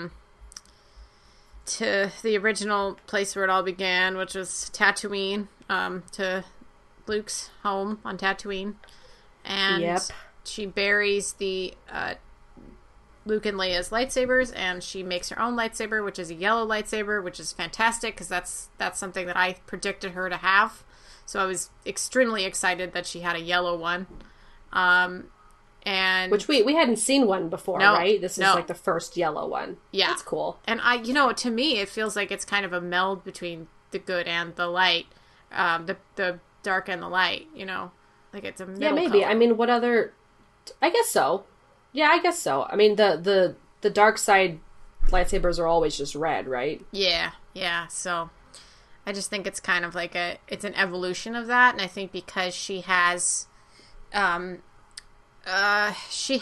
both her and Ben now, like, in her, because Ben died and she was like the dyad with him, like their life forces were tethered to each other, and so I feel like they kind of have to now live within each other. Like she's both of them in a sense. Like I'm not, saying that that's what they alluded to, but that's just my reasoning of it. Yeah, and then that little old lady comes by and says, like, no one's been around here in so long. What's your name? Because people are always obsessed with names in the Star Wars universe. I know. Well, yeah. Okay. And they say, she says, like, it's Rey, and then she goes, Rey, what? It's like, Jesus, so, like, do people really care that much? And then they even said it, like, in the festival, like, with the cute little girl. She's like, oh, this is my name. And so that's a beautiful name. And she's like, she'd be really honored to know yours. And it's just like, our names just all of a sudden super important. I mean, so that seemed a little weird. Like, the fact that there was this constant, like, obsession with your name. And Rey not knowing where she came from and not connecting with her past that much. Yeah, and I mean, and honestly, like, I would have been happy if, I mean, it's fine that she chose Skywalker. I mean, she really connected with the Skywalkers, and in a way she is a Skywalker, but, I mean, I would have been fine with, just Rey, Rey Solo. Rey Solo, yes. Rey Solo. Or even, I mean, she should have owned it. Like, Rey Palpatine. Fuck, man. Just like, I'm a fucking Palpatine, but I'm not evil. Like, suck it. Like, whatever. Yeah. I don't know. It was odd because you're not expecting, because you're kind of like expecting her to, like, she looks over and she sees Luke and Leia as Force ghosts, and you're like, okay, what kind of ending was written here? Like, really, what was supposed to be the ending to this? Like, because I feel like it definitely doesn't have that, like, because this story was rewritten so many times, it kind of has, like, a sense of, like, there was something else that they wanted to do. Like, was Ben supposed to be there? Was he supposed to be a Force ghost? Like, it is not, I don't know. Yeah, why wasn't he? I mean, why couldn't he have been there as a Force ghost? I mean, that would have been cute. Yeah, like, it's just kind of like, well, where does this come, where do we go from here? How are we supposed to make any conclusions from this ending, where I guess it's just, I wanted more. I just wanted more endings, and I wanted, like, more to really mull over and chew on, and it's just kind of unsatisfying for me in a sense, because I'm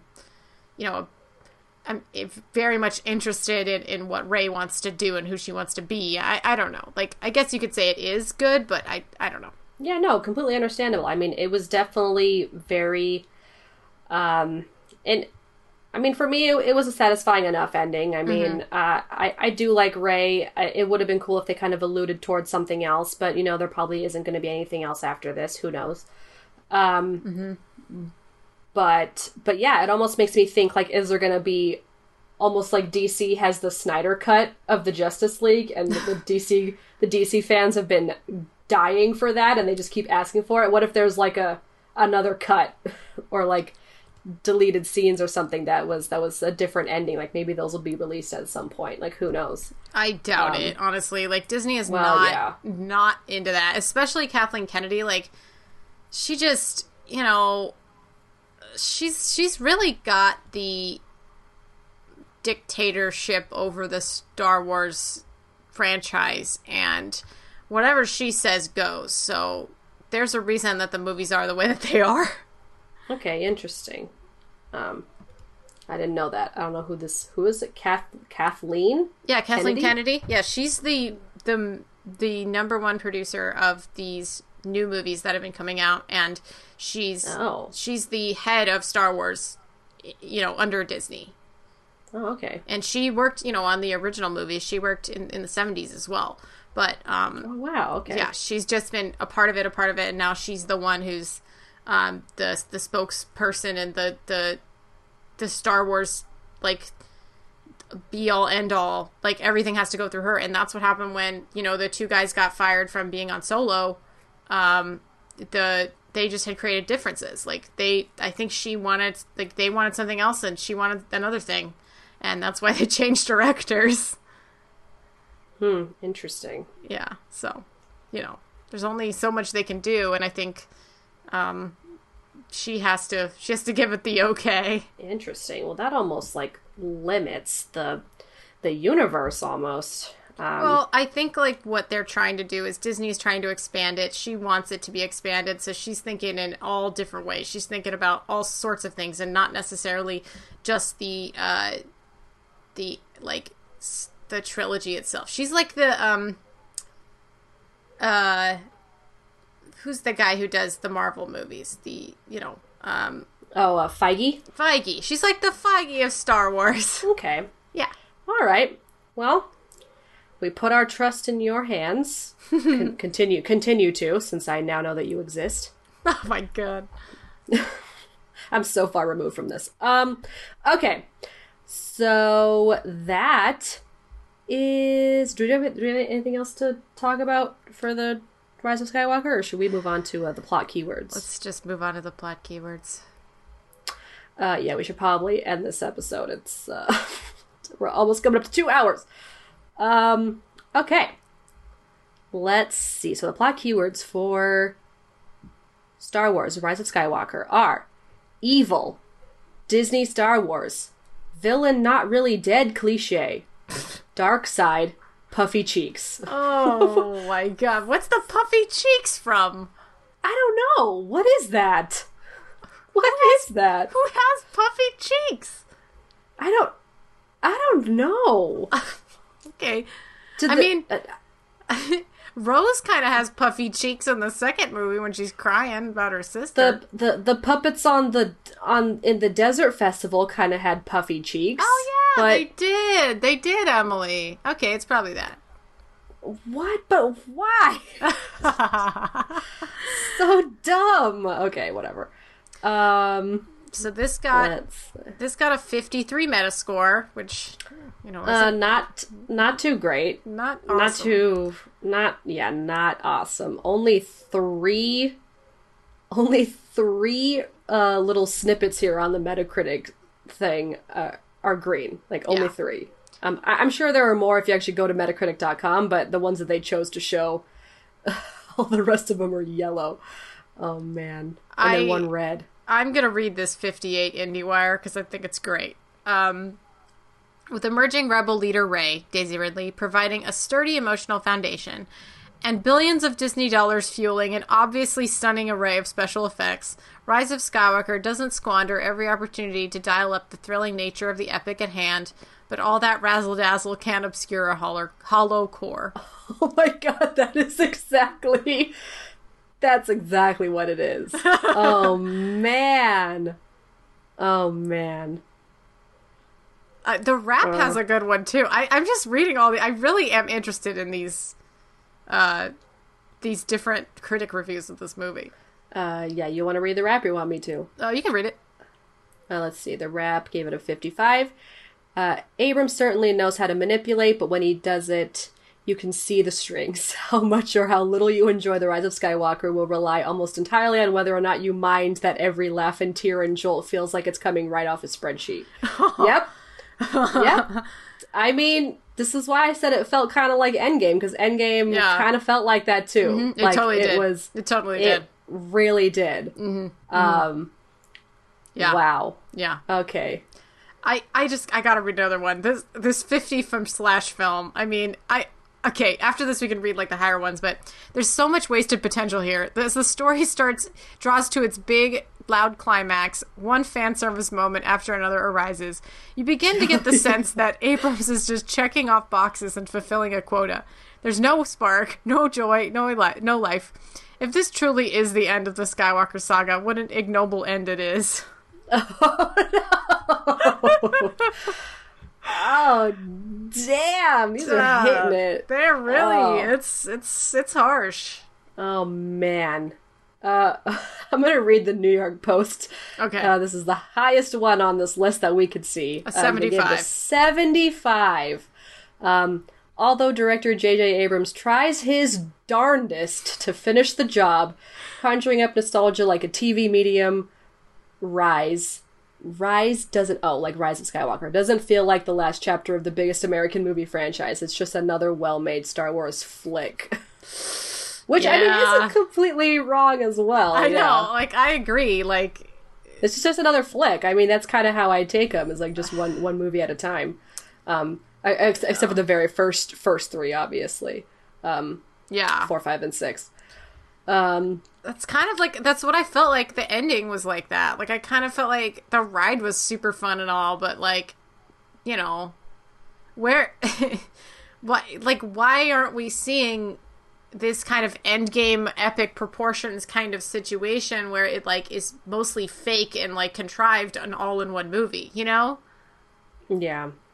So, again, that's the problem with the three movies as a trilogy. They really should have been better at organizing them. And, you know, the first, like, 3 Star Wars films, like the old ones, are really good because they have that through line of the Sith and Darth Vader and everything. And then this one, we just don't have a baddie. We don't have, like, not that you need that, but, you know, the through line is Kylo Ren and Rey. And, like, that's what's important, you know?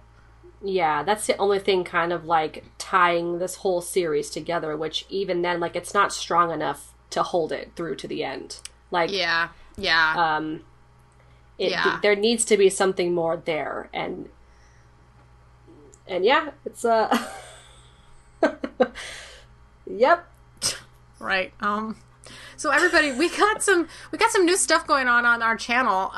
We recently joined Stitcher, so now we're on Stitcher, so you can find us on there, and you can also find us on YouTube. I've been slowly putting up all, like, 165 episodes of this podcast up on YouTube, so take a look out on there. It would really help us if you could just subscribe, or if you could tell other people who watch YouTube instead of listening to podcasts on regular podcast apps, like, that would be very helpful. Yeah, and we're moving to YouTube because we do plan to do possibly some live recordings of episodes in the future, and maybe even just filming ourselves doing a podcast so that you could also have a visual as well, which we think will be a lot of fun. So lots of new stuff coming up in the future.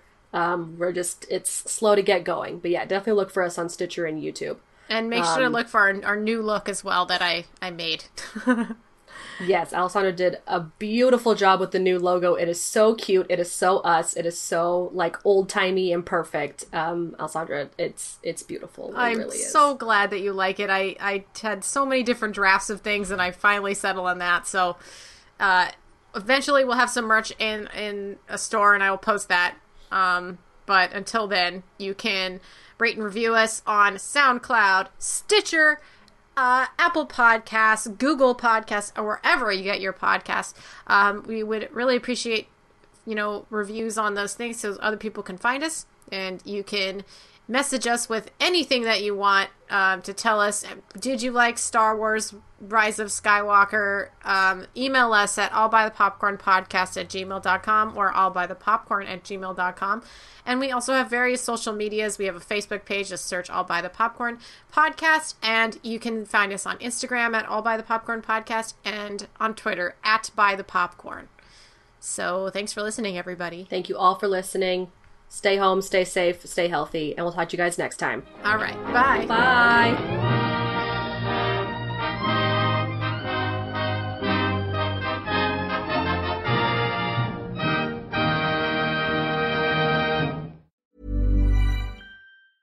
Planning for your next trip? Elevate your travel style with Quince. Quince has all the jet-setting essentials you'll want for your next getaway, like European linen, premium luggage options, buttery soft Italian leather bags, and so much more. And is all priced at 50 to 80% less than similar brands. Plus, Quince only works with factories that use safe and ethical manufacturing practices. Pack your bags with high-quality essentials you'll be wearing for vacations to come with Quince. Go to quince.com/pack for free shipping and 365-day returns.